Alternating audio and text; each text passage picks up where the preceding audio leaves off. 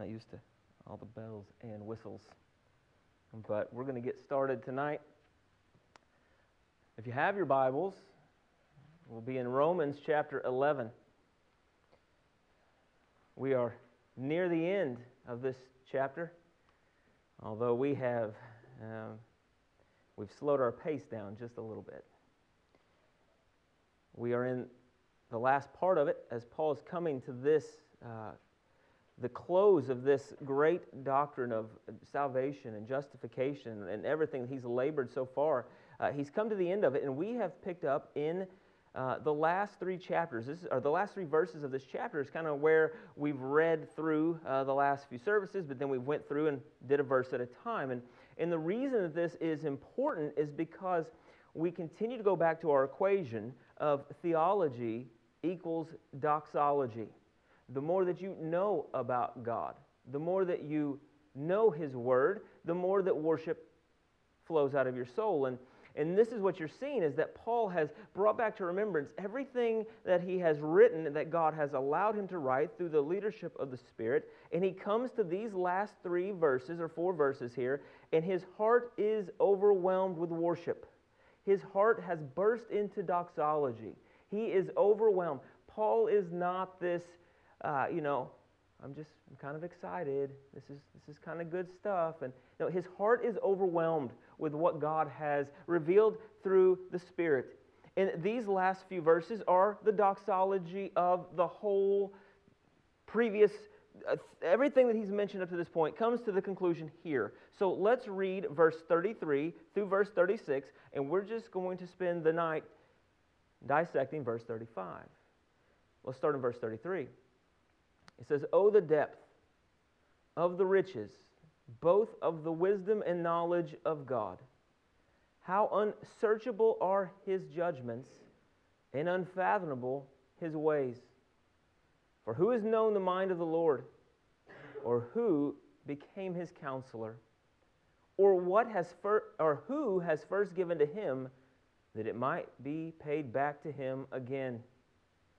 For from Him and through Him and to Him are all things. To Him be the glory forever. Amen." I know we've prayed once tonight, but let's pray over this word, and then we will go to dive into this text. Lord, we thank You that there's not a certain number of prayers that we can offer to You in a certain amount of time. God, You tell us to pray without ceasing. And God, we thank You for that open invitation to come to Your throne. Lord, let us always remember to whom we're speaking. And Lord, let us remember who we are. Lord, we pray that You would open Your word to our eyes tonight, into our hearts, into our ears, into our souls. Lord, these are Your words, they're not ours. And Lord, we can only understand these through Your Spirit, so we ask for the Spirit, we ask for the Helper, we ask for the Teacher to come and quicken our souls and make Your word alive and active in our lives. We ask these things in Your name. Amen. All right, I want to show you something interesting here in these last few verses. That in verse 33, we see that Paul uses two sentences that end with exclamation points. Then we come down to verse 34 and 35. Then he comes and hits us with two question marks. And then in verse 36, he has two emphatic statements that end with periods. That Paul is laying this doxology out. The first section of exclamation points, he was overjoyed and enthralled by the glory and the wisdom and the knowledge of God. And then last week, the last service we were together, we had looked at the first question. For who's known the mind of the Lord, or who has become His counselor? We know that that answer is a emphatic no one can counsel God. And then we come to the second question of this section that we are going to talk about tonight. It says this in verse 35. Or who has first given to Him that it might be paid back to Him again? Now we can do this the long way or the short way.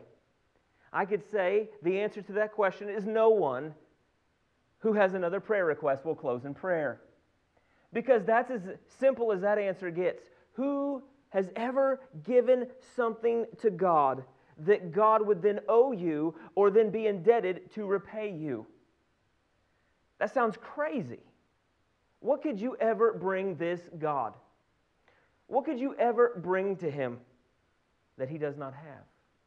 What could you ever bring to Him? That's the question. That He would repay you back. In a sense, what this section is, what Paul is asking is this: who has ever done anything or brought anything to this God, the God that we just talked about in the previous verses, the God we've read about all through Romans? Who could bring anything to this God where God would then be indebted to you? That God would then owe you something because you gave something to Him. To ask that question is to answer that question. God owes us nothing. And until we can come to that realization, we could never truly understand the beauty of His gospel. He owes no human being nothing. In the book of Acts, chapter 17, Paul tells us this. It's on one of your handouts here, but it says this in Acts 17, verses 24 through 25. When he is standing on Mars Hill, as he is just giving this beautiful answer to who God is, he says this: "The God who made the world and all things in it, since He is the Lord of heaven and earth, He does not dwell in temples made with hands, nor is He served by human hands as though He needed anything, since He Himself gives to all people life and breath and all things." By the very name of who He is, God tells us that He needs nothing. God does not need anything from us.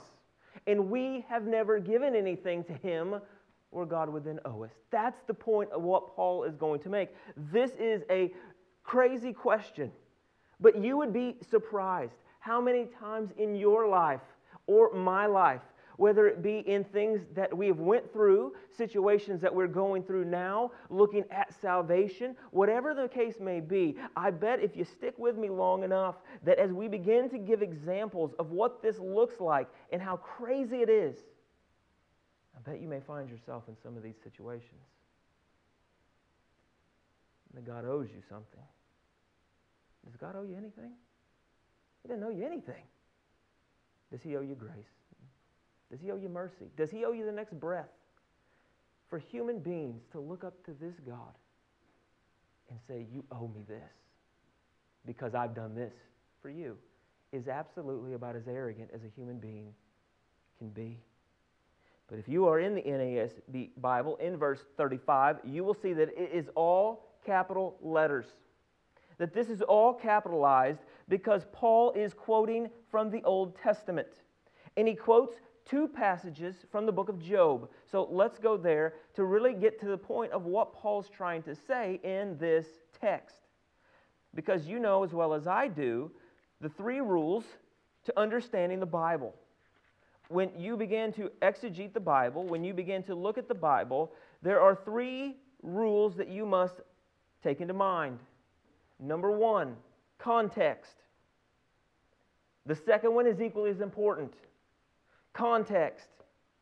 And the third one is as equally as important as the first two. It is context. Just like with a business, it's location, location, location. When you read the Word of God, it is context, context, and context.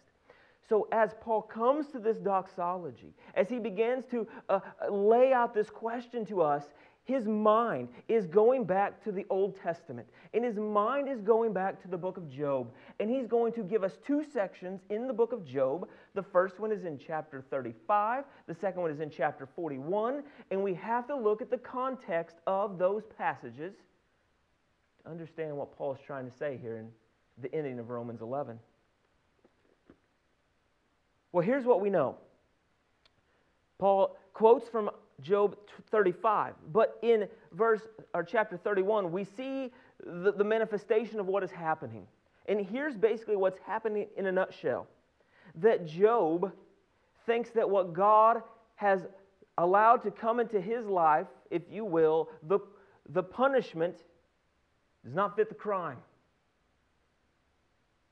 Paul is going back to Job because in this text, in Job 31 and on through there, Job asks these questions and he begins to ponder, God, if I was this righteous man, God, if I didn't do anything majorly sinful in your eyes, if I was upstanding in your sight, and then why is this happening to me?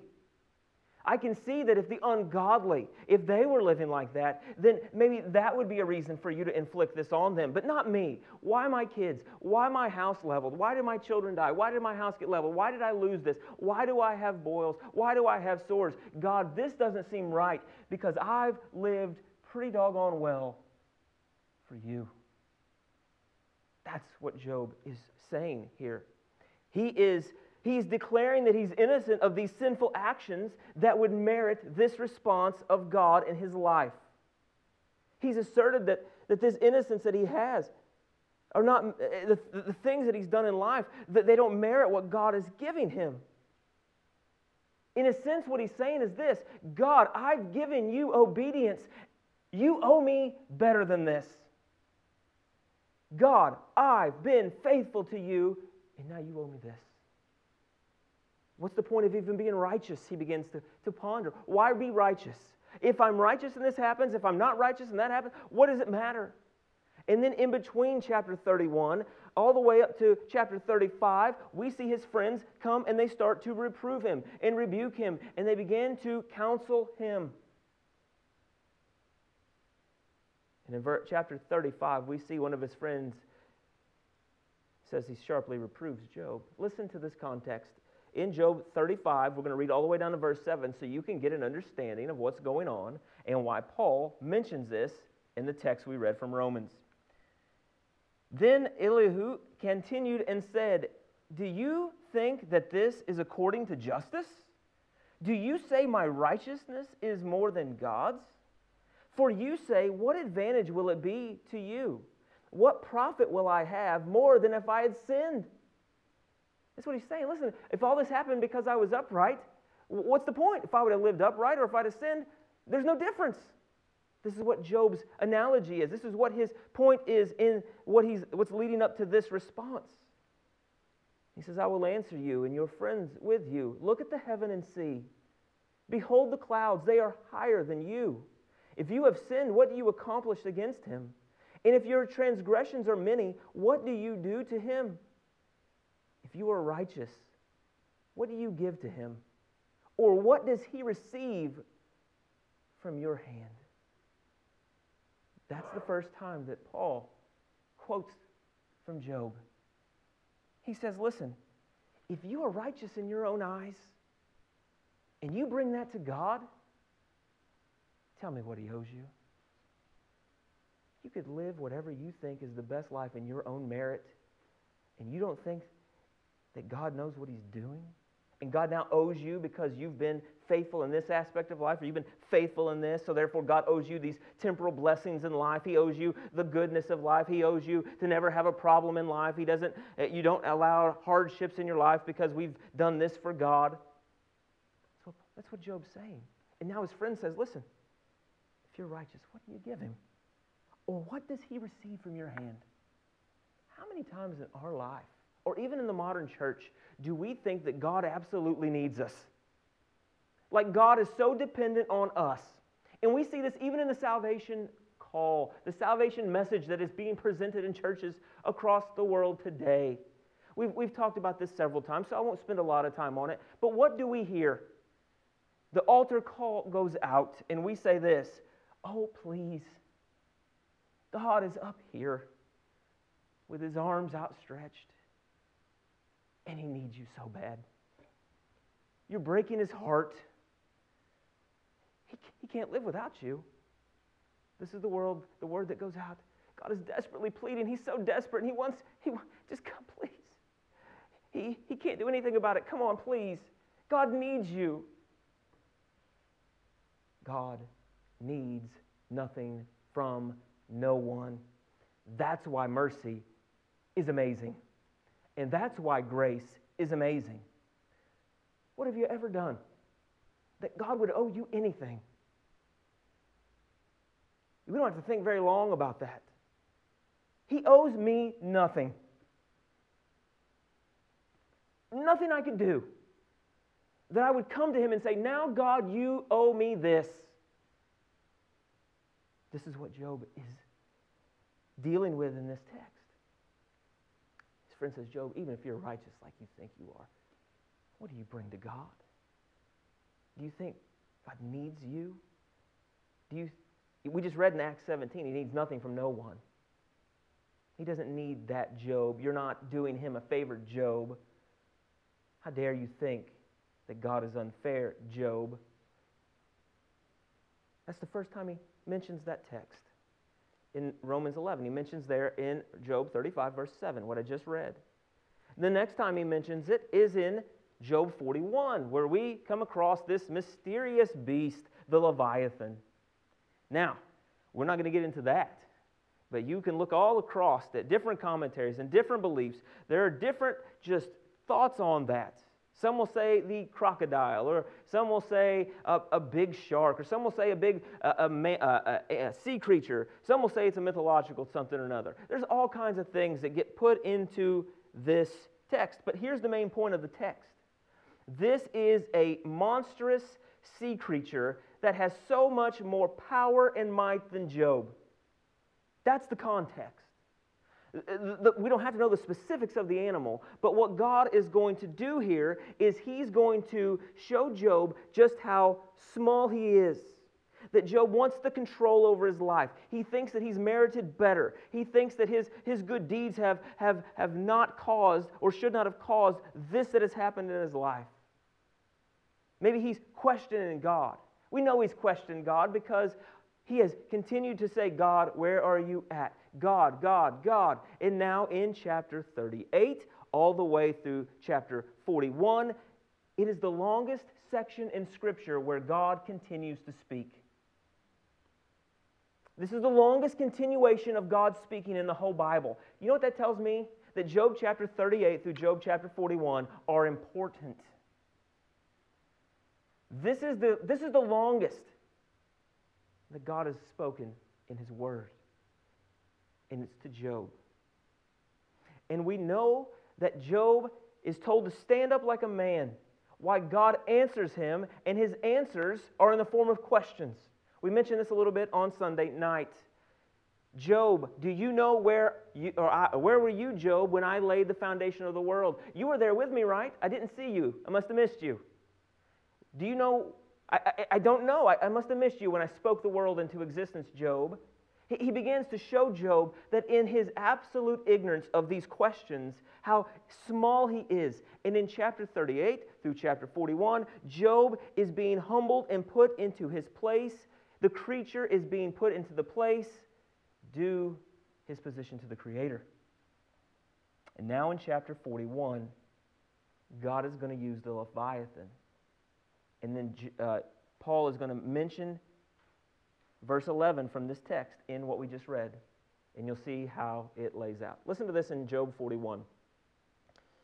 He's asking Job this. He says, can you draw out Leviathan with a fish hook? Can you go, Job, can you go down there and this monstrous creature, can you go out there and just draw him out with a fish hook? Just take your little string, your little rope, or your little, whatever it is you're using, your homemade hook, and you just go into the sea there and you just go wrangle this beast and just take your little rope there and just pull him in. You can do that, right? You got this, Job. Or press down his tongue with a cord. Not only do I want you to go to this beast, not do I want you to go to this animal, I want you to then rip its mouth wide open and press down his tongue with a cord. Can you do that, Job?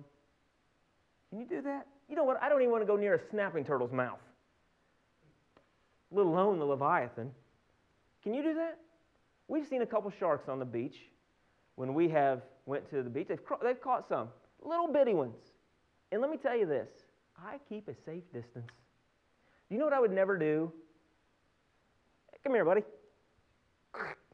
Just take my hands, put it in his mouth, open it. Let me just play with your tongue a little bit. Let me tie some cords around it.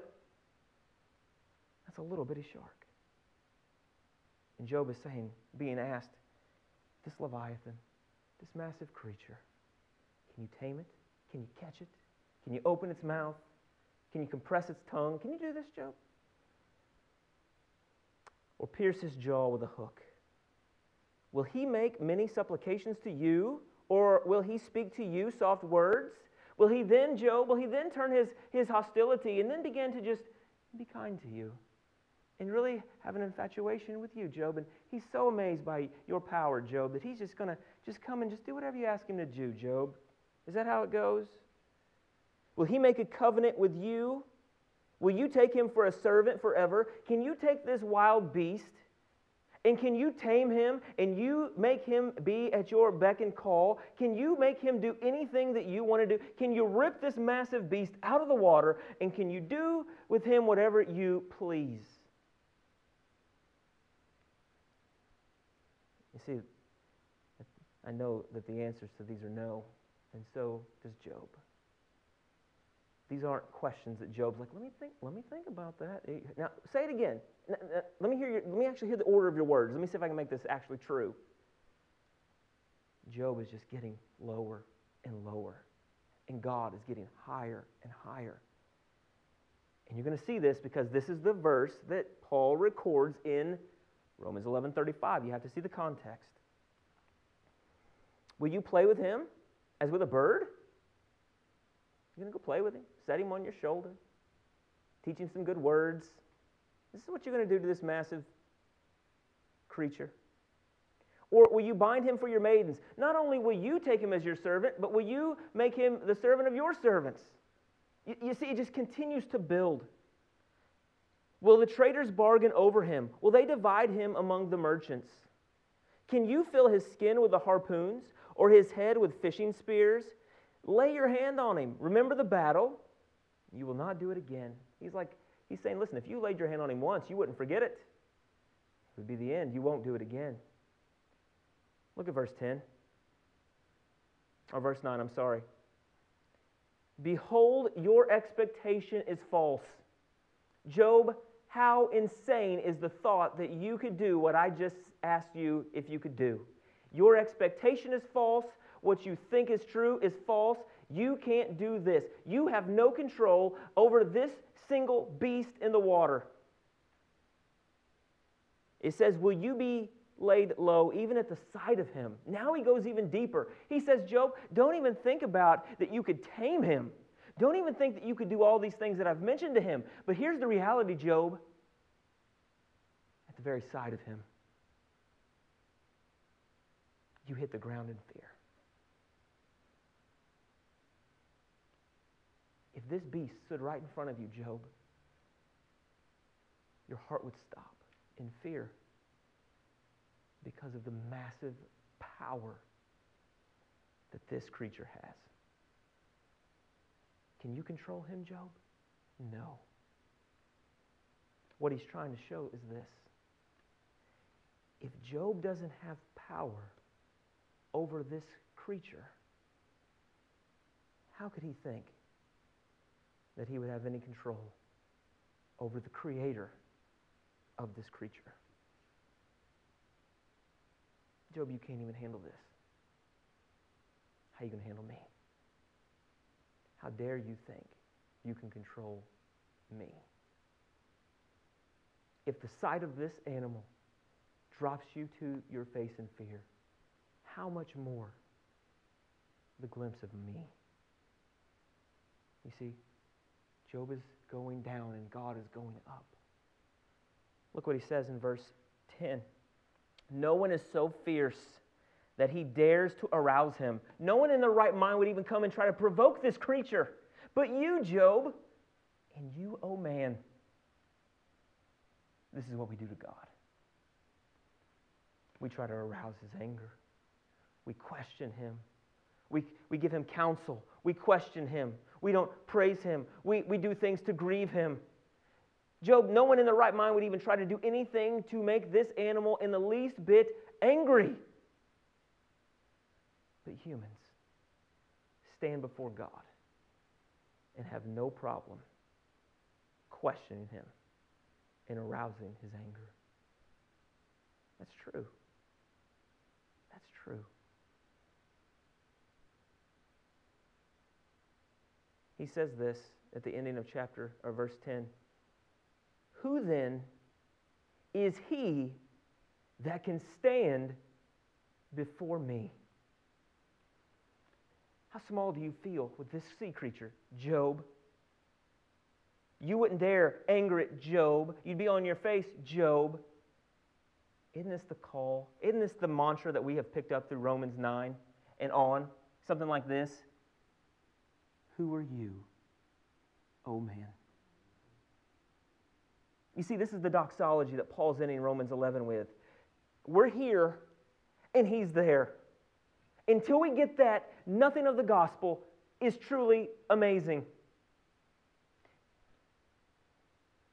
Who is it that can stand before me? Who is it, Job? Well, let me do a little side note to Revelation. In Revelation 6, that chapter ends with this. It's the great day of wrath. And they are hiding, and they're crying out that the rocks fall on them to hide them from the wrath and the anger of the one who is coming, God. And it says, who can stand? Who can stand against this wrath? Who can stand against this God? Who can stand against his retribution and judgment? That's how chapter 6 ends in Revelation. Go to chapter 7. Then you have the picture of those who can stand. Those are the ones who have been sealed by God. They're the ones that are around the throne. How can you stand before God? On your own? Something that you've brought to Him? Never in a million years. You stand because of Him. He gives you the gift to stand before Him in His righteousness and His glory. Job, who can stand? Now here comes where he quotes. Who has given to me that I should repay him? Whatever is under the whole heaven is mine. What are you going to give me that I don't have? What are you going to do for me that I would ever be indebted to you? That's what he asked Job at the end of this. Job, you've questioned why I'm doing this maybe? You're questioning why you thought maybe you shouldn't have got as bad as this in life because you've been really pretty faithful to me? Job, I don't care what you think. You've done nothing for me to give you anything. I owe you nothing. Do we agree with that? He owes us nothing. If God decided to take our breath away tomorrow, He doesn't owe us any. He doesn't owe us the next breath. There's nothing I've done to get the next breath. Not one thing. And every time I breathe in, you know what that is? That's an act of mercy. That's an act of grace. There's nothing I've done that He should keep me alive on this planet on my own merit. And if you want the honest reality, on my own merit, I should have already been dead. Because the wages of sin is death. And if you want what I deserve and what I've brought Him, here's what I've brought to the table. I've brought my sin. That's what I've brought God. Here. Is this worthy of salvation? Is this worthy of goodness? No. I've brought Him nothing. This is what Paul's saying at the end of Romans 11 as he has went through the whole letter to the Romans about the depths of our depravity, the hopelessness that we have. But justification is of God, not of ourselves. What is the benefit of justification? What is the election, the calling, the predestination, His grafting in? What has any human being ever brought to God to deserve that? That's why he closes this chapter with it. He has labored this point. He has brought us all the way through. And at the end of this, he says, who has ever brought anything to God that He would deserve what we've just laid out in this letter? The arrogance of man. Listen to this. God is showing Job that God does not answer to anyone. God is God. God is autonomous. That means that this word autonomous means that God is independent. He acts independently from any external constraints that would be imposed on him from anyone. That means that God is self-governing. God is self-ruling. God is self-determining over himself. So therefore, he is under no obligation to anyone outside of himself to do what others would impose that he should do to them or for them. Simply means this: God does what God wants to do. How many times have we quoted that in our lives? Psalm 115, verse 3. For our God is in the heavens, and he does whatever he pleases. That's the godness of God. We don't owe him, he doesn't owe us anything. He's not under our constraints to do things for us or give us things or answer all the prayers that we do. He's not under that. He's self-ruling. He's a sovereign God over all the universe. He's not dependent on anyone for anything. And let me just say a few moments on this. That includes salvation. That's the whole point of this letter to the Romans. Let me ask you a question. I want you to honestly stop and think about this. I want you to go back to the golden chain, and I want you to think about this.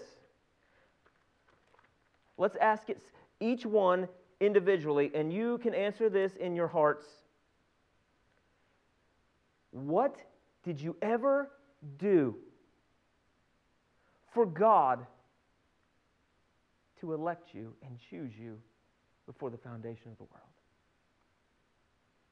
What did you bring in your hand that says, look at me? This is why you should. Look at me. Look, here it is. Look what I'm bringing you. What have you ever done that God, from the foundation of the world, would look at you and choose you and love you? Can you name anything that you've done? Can you name anything that you've brought to that? What about this? What have you ever given to God or ever done to God that God would owe you the privilege of being predestinated to his glory? These are all rhetorical. But you know what? They're not rhetorical in the sense that for a long time I believed some of this. Let me show you how simple this goes. I said that we read the text at the start, and I said that sounds ridiculous. That what would we bring to God? Let me give you an example. God, the only reason you saved me is because of this wonderful choice that I made for you. I was smarter than him, and him, and him, and her, and I brought you my decision. And without that decision, God, you couldn't have saved me. Here's my decision on a silver platter. Now you owe me salvation.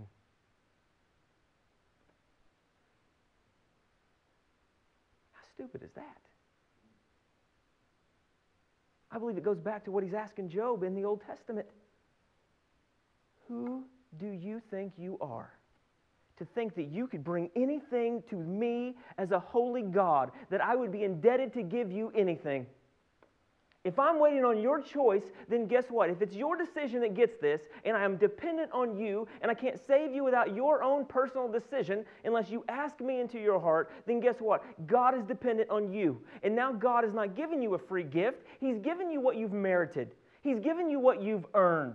He's given you something in return for something that you did. See, it sounds silly when we say it at the start.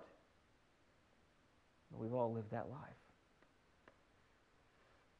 How crazy is that? God, you can't save me. You're omnipotent. You are God over all. You do what you please. And if you wanted to save me, I'm just going to tell you, come again some other time. And only God, if you are lucky enough to get my choice, if you are lucky enough for me to open that door of my heart and let you come in, then I've been bright and I've been smart and I've made a righteous decision. And now you know what, God? You know what better be on the other end of my decision? Your salvation. It's hard to even say that anymore. And to think that I believe that. What did you ever bring to God that He would save you? This is the point Paul is making. What did you ever do for God to call you effectually? What did you ever do? Ask Lazarus what he did. Ask Paul what he did. Ask yourself, what did I bring in my hand to God that this shepherd would look at me and say, oh, yeah, that guy right there, her, that's it. Come on. You've done so, come on. What have you ever done that He would call you? What have you ever brought to Him that He would repay you? If you've done something and He owes you, and now He's indebted to you, God does not save us because He owes a debt. God saved us and paid our debt. It's just the opposite. He does not owe us anything. He's not in debt to us. He's not a debtor to anyone. What did you ever do? What did you ever bring in your hand? We've labored this point a lot. What have you ever done for God to look at you and declare you righteous via justification? Well, God, here, look at all these astounding things that I've done in my sin nature. Look at this unregenerated heart. Look at all this good stuff I'm bringing to you, and now you must justify me. I brought a cold-hearted stone to the game, and He found me and took that stone heart out and changed me. And then He looked at me, and He legally declared me righteous. That if you're sitting here tonight and you are a true regenerated child of God, that God has declared you righteous, and He says that is a gift. It can't be earned if it's a gift. And if it's a gift and He's declared you righteous, and that's a gift, and He's justified you, which is a gift, y'all know about those gifts, right? They're irrevocable. If God has justified you one time in your life, when you die, you're justified. Because it's His justification. That's what Romans 8 says. Who will bring a charge against God's elect? No one. Why?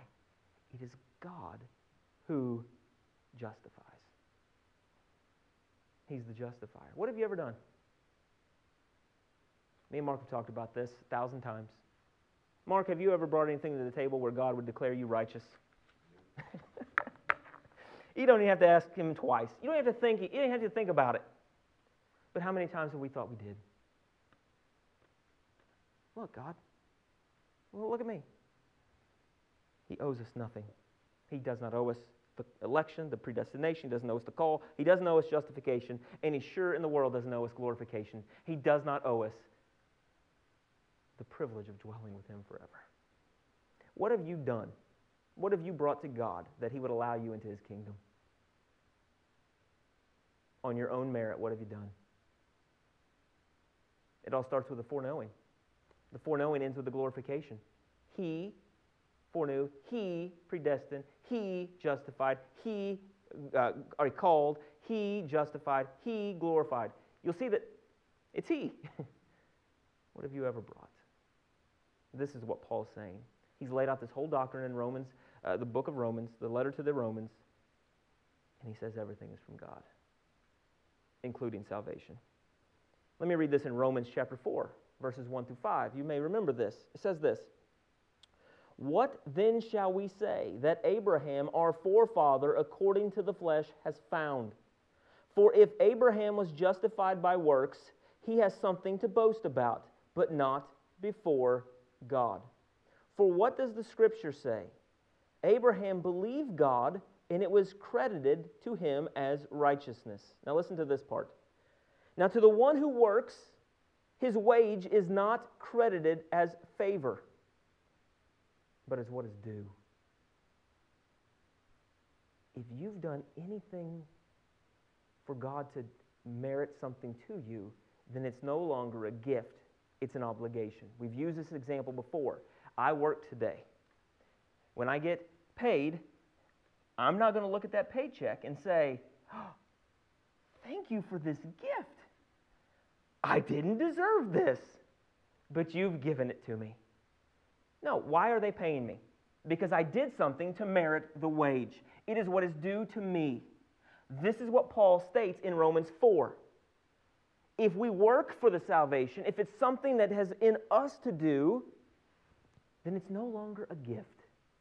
Now God is in debt to us to give us something we've done. That's what Paul is saying here in Romans 4. To the one who does not work, but believes in Him, who justifies the ungodly, his faith is credited as righteousness.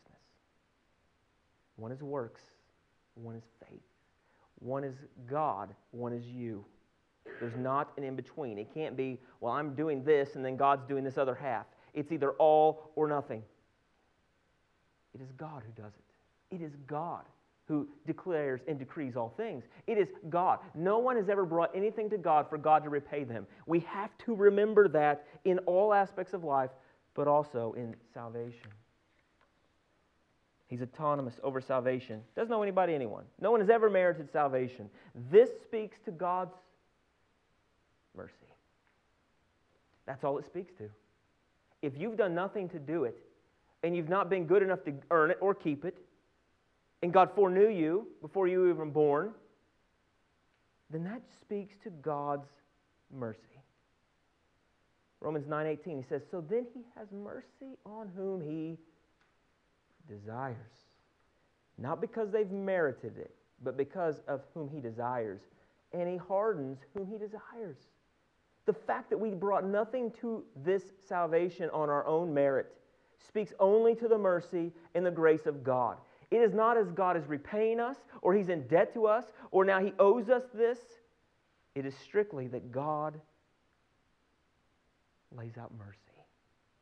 You've not earned it, but here's mercy. That's the beautifulness of this gospel. This is why Paul's heart is about to explode. Our salvation is something that's never owed to us on our own merit. We've brought nothing to it, but it is all from God. If He showed mercy on no one, that's perfect.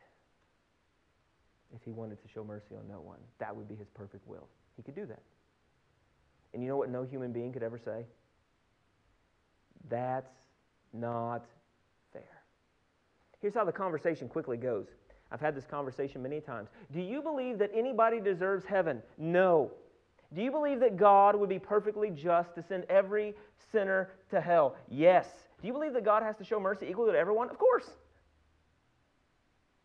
You just told me that everyone deserves hell, and the fact that He saves one is mercy.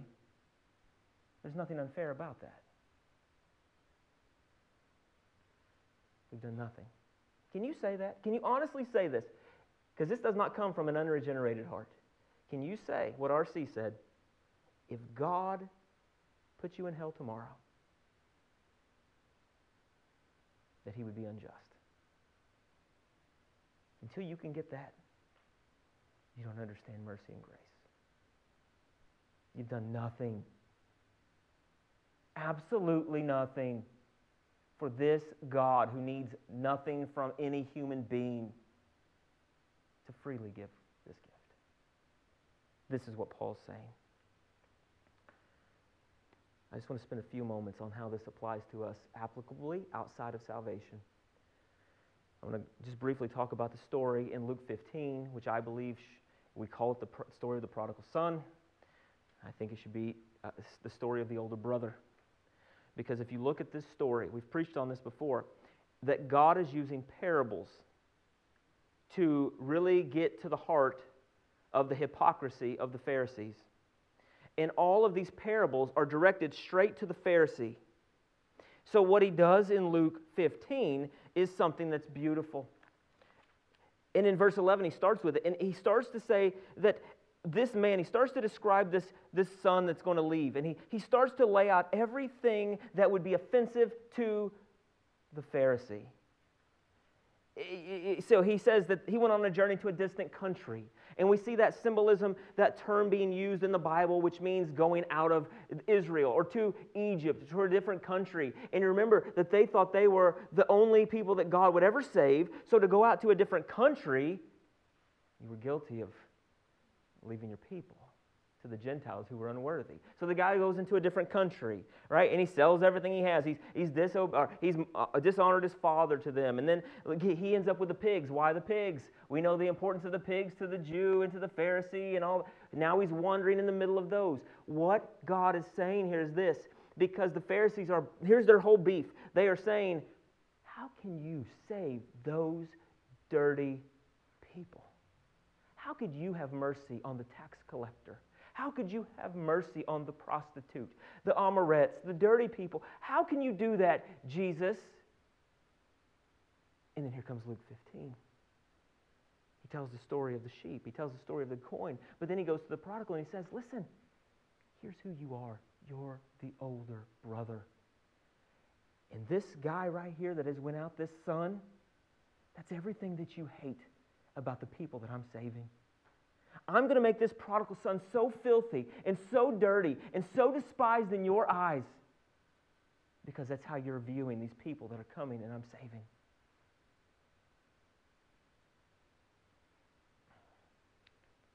And the older brother is what the story is revolving around. That the older brother who has been there with Jesus the whole time has heard the words, but what is his whole complaint? I wanted that celebration too. You didn't give me that pomp and circumstance. This guy who's out there dirty as he can be, he gets it all. I've been in your house the whole time, and now you're not going to give me this? That's not fair. What they're saying, Jesus is saying, listen, you've been around me the whole time, but you did not hear my words. You can't hear my words. And you didn't want me. You wanted the gifts. You wanted the pomp. You wanted the circumstance. He wanted the fatted calf. He wanted all this stuff. He didn't want the Father. He wanted the glory. He's like, I want this. You didn't give me this celebration. Father's not mentioned. He's like, well, listen, the calf has been killed. You can go eat it. Yeah, but you didn't do it for me. I didn't get celebrated, which is what all the Pharisees wanted to do, is be celebrated. You see, he didn't care about the Father. And they didn't care about Jesus. They cared about themselves and the glory that they showed. Right? The long robes, the fancy prayers. They wanted to be seen. And now this dirty person, the person that is right in front of them being saved by God, the tax collectors, the prostitutes, etc. Those are the dirty people that are represented as the prodigal, and now they're jealous. And you can almost hear it in their tone. Listen to this. Here's what he says. In verse 29 of Luke 15, listen to this. He's talking about the older brother. In verse 28, it says, but he came angry and was not willing to go in. And his father came out and began pleading with him. Remember, the son has come. The son that was dead, now he's alive. He's welcomed by the father. The older brother gets jealous. They've killed the calf. The party's beginning. But the older brother became angry and was not willing to go in. And his father came out and began pleading with him. Listen to the older brother. And I'm going to tie this in. But he answered and said to his father, look, for so many years I've been serving you, and I've never neglected a command of yours. And yet you have never given me a young goat so that I might celebrate with my friends. Do you hear it? I kept all the rules. You owe me better. You owe me. I kept all the commands. Now you owe me, Father. Have you ever done that? Listen to how simple this can go. I wrote some examples there. Listen to this. God, I come to church every time the doors are open. You owe me better than what's in my life right now. How dare this thing come in my life? I come to church. I keep your commands. You tell me to come and I come. That's not fair, God. I bring you my attendance. I bring you my time. You owe me better than this. This is what Job was saying. I didn't deserve this because I was doing this for God. See how quickly we can do it? Has something ever came in your life? Has something ever been unfair, quote unquote, in your life? And you and I begin to say this, but God, the person who doesn't go to church, look how blessed they're becoming. The person who doesn't go to church, nothing ever comes into their life. I look at all my friends and they don't come to church and they never have the heartache that I do. God, you owe me because I kept the rules. I've brought this to you, God. Now you owe me. I read my Bible every day. I try my best to follow everything you teach, God. And now this is in my life. God, if I knew that I could have this in my life with reading your word, why do I even read? This is what Job is saying. I read, I try to seek you, I try to learn about you, and it's just devastation or it's heartache, and I don't know what to do. God, you owe me this. God, you tell me to pray all the time, and I pray all the time, and every time I pray, it seems like the opposite happens, and the heartaches keep coming, and Lord, it doesn't seem like you're anywhere in this situation, and God, that's not fair, because I've prayed, and I've prayed, and I've prayed, and I've prayed, and you tell me to pray without ceasing, and now I've brought my time, and I've brought my prayer, and I've brought my attention to you, and God, now you owe me. You owe me. I give you all my time, God. You owe me better than what's going on right now.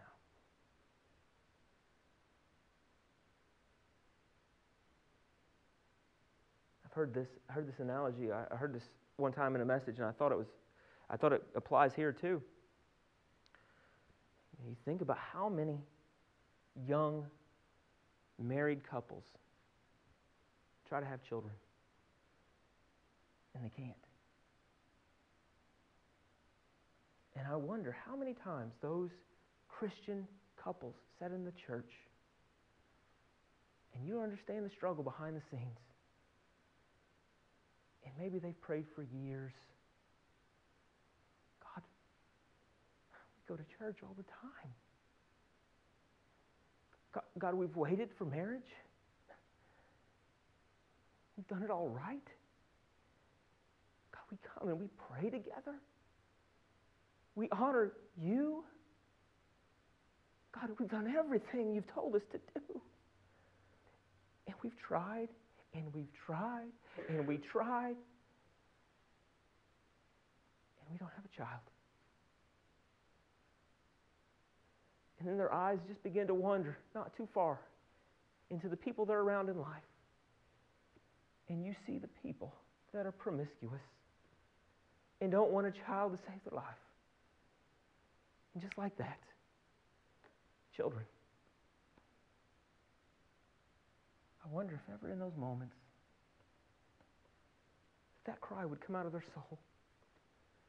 God, we've done it all right.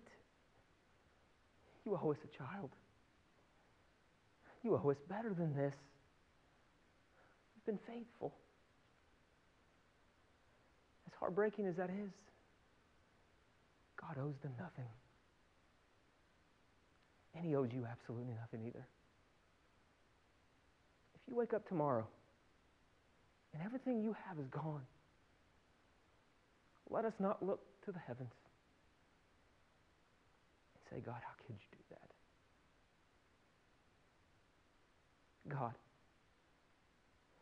we've been learning. We've been growing. God, we spend hours in your word. You owed me better than this. Have you ever done that?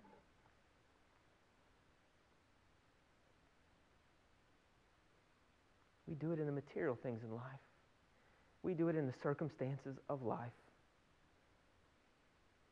But we also do it in our salvation, like we mentioned. It's on all aspects that we do this. I did this, therefore you owe me. God owes us nothing. Absolutely nothing. That's why His grace is so amazing. You didn't deserve it. I didn't deserve it. God did not have to give you grace. And He did not have to give you mercy.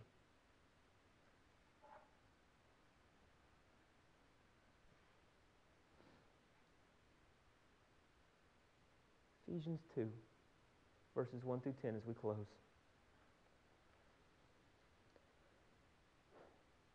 It says, "And you were dead in your trespasses and sins, in which you formerly walked, according to the course of this world, according to the prince of the power of the air, of the spirit that is working in the sons of the disobedience. Among them we too all formerly lived in the lust of our flesh, indulging the desires of the flesh and of the mind, and were by nature children of wrath, even as the rest. But God." What did you deserve? What did you say you deserved? Wrath. What did you bring to the situation but the deservement of wrath? But here's the difference maker in the whole thing. That everything is from God. We're going to talk about that on Sunday. That from Him are all things, including grace, including salvation, including the gifts that He gives us freely. But God, being rich in mercy, because of His great love, which He loved us, even when we were dead in our transgressions, made us alive together with Christ. By grace, you have been saved. How have you been saved? Grace. And I know y'all been in church long enough to know this definition of it. What is grace? Unmerited favor. What does unmerited mean? I'll let you ponder on that one. It's not what gets taught a lot. I'll just tell you, you didn't earn it. You didn't do anything for it. There was no merit. You know, sometimes there's just certain words that are a lot easy to exegete than others. Unmerited, let me tell you that just means you didn't deserve it or earn it. It is by grace that you've been saved. You didn't bring anything in your hand. God gave you grace. He gave you mercy. And He could have gave you justice. That's your two options, justice or mercy. If you're a saved, regenerated person, He chose to give you mercy and grace. That's how you're saved. Let us never forget that. Let us never just gloss over that verse. We have said it ad nauseum over our Christian lives. We have said it to the point we don't even know what it means anymore in the church. It is by grace that you have been saved. And raised us up with Him and seated us with Him in the heavenly places in Christ Jesus, so that in the ages to come He might show the surpassing riches of His grace. We talked about this on Sunday. Oh, the riches of the depth of His knowledge and wisdom. Here it comes. In His kindness toward us. Remember, there's either kindness or hostility. God has given us kindness to those who He's called. Listen to this in verse 8 as we close. For by grace you have been saved through faith, and that not of yourselves. Who gets the glory in salvation? God. It's by grace and not of you.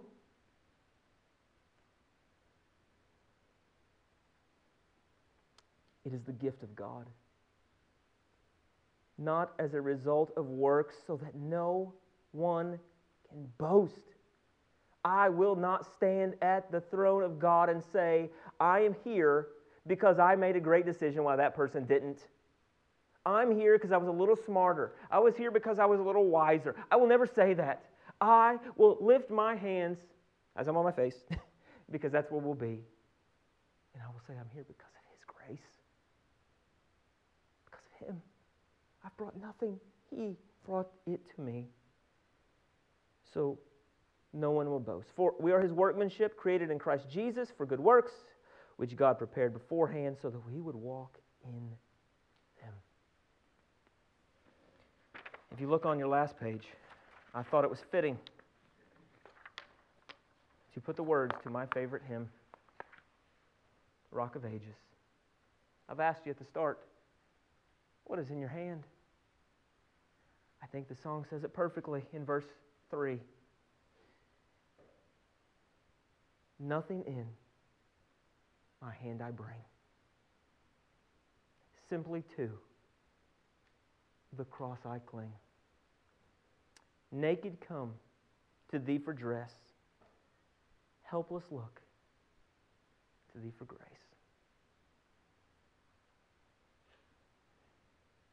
Never one time in your life, never one time in any human being's life have they ever stood before God and said, I'm going to give you this, and now you owe me.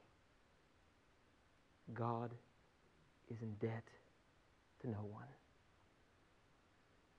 What could you ever bring? The answer is nothing. I told you we could have stopped earlier. What could you ever bring? Nothing. All is from God by His own choice, His own good pleasure. It's not about us. It's all about Him. I'm going to read this as we close, the last verses again. Verse 33. Oh, the depth of the riches, both of the wisdom and the knowledge of God. How unsearchable are His judgments and unfathomable His ways. For who has known the mind of the Lord, or become His counselor?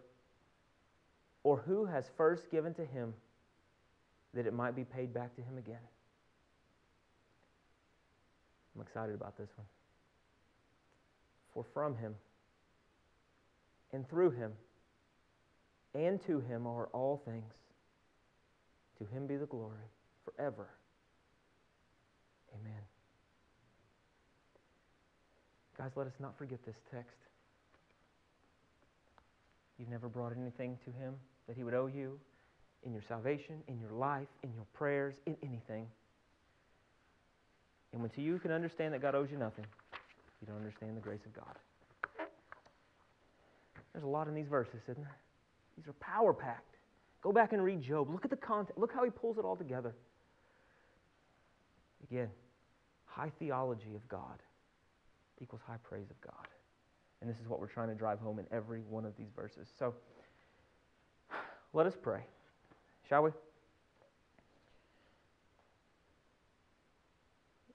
God, what could we ever boast of in ourselves? God, I pray that tonight we would be humbled like Job. God, if there's any arrogance in our hearts or our minds,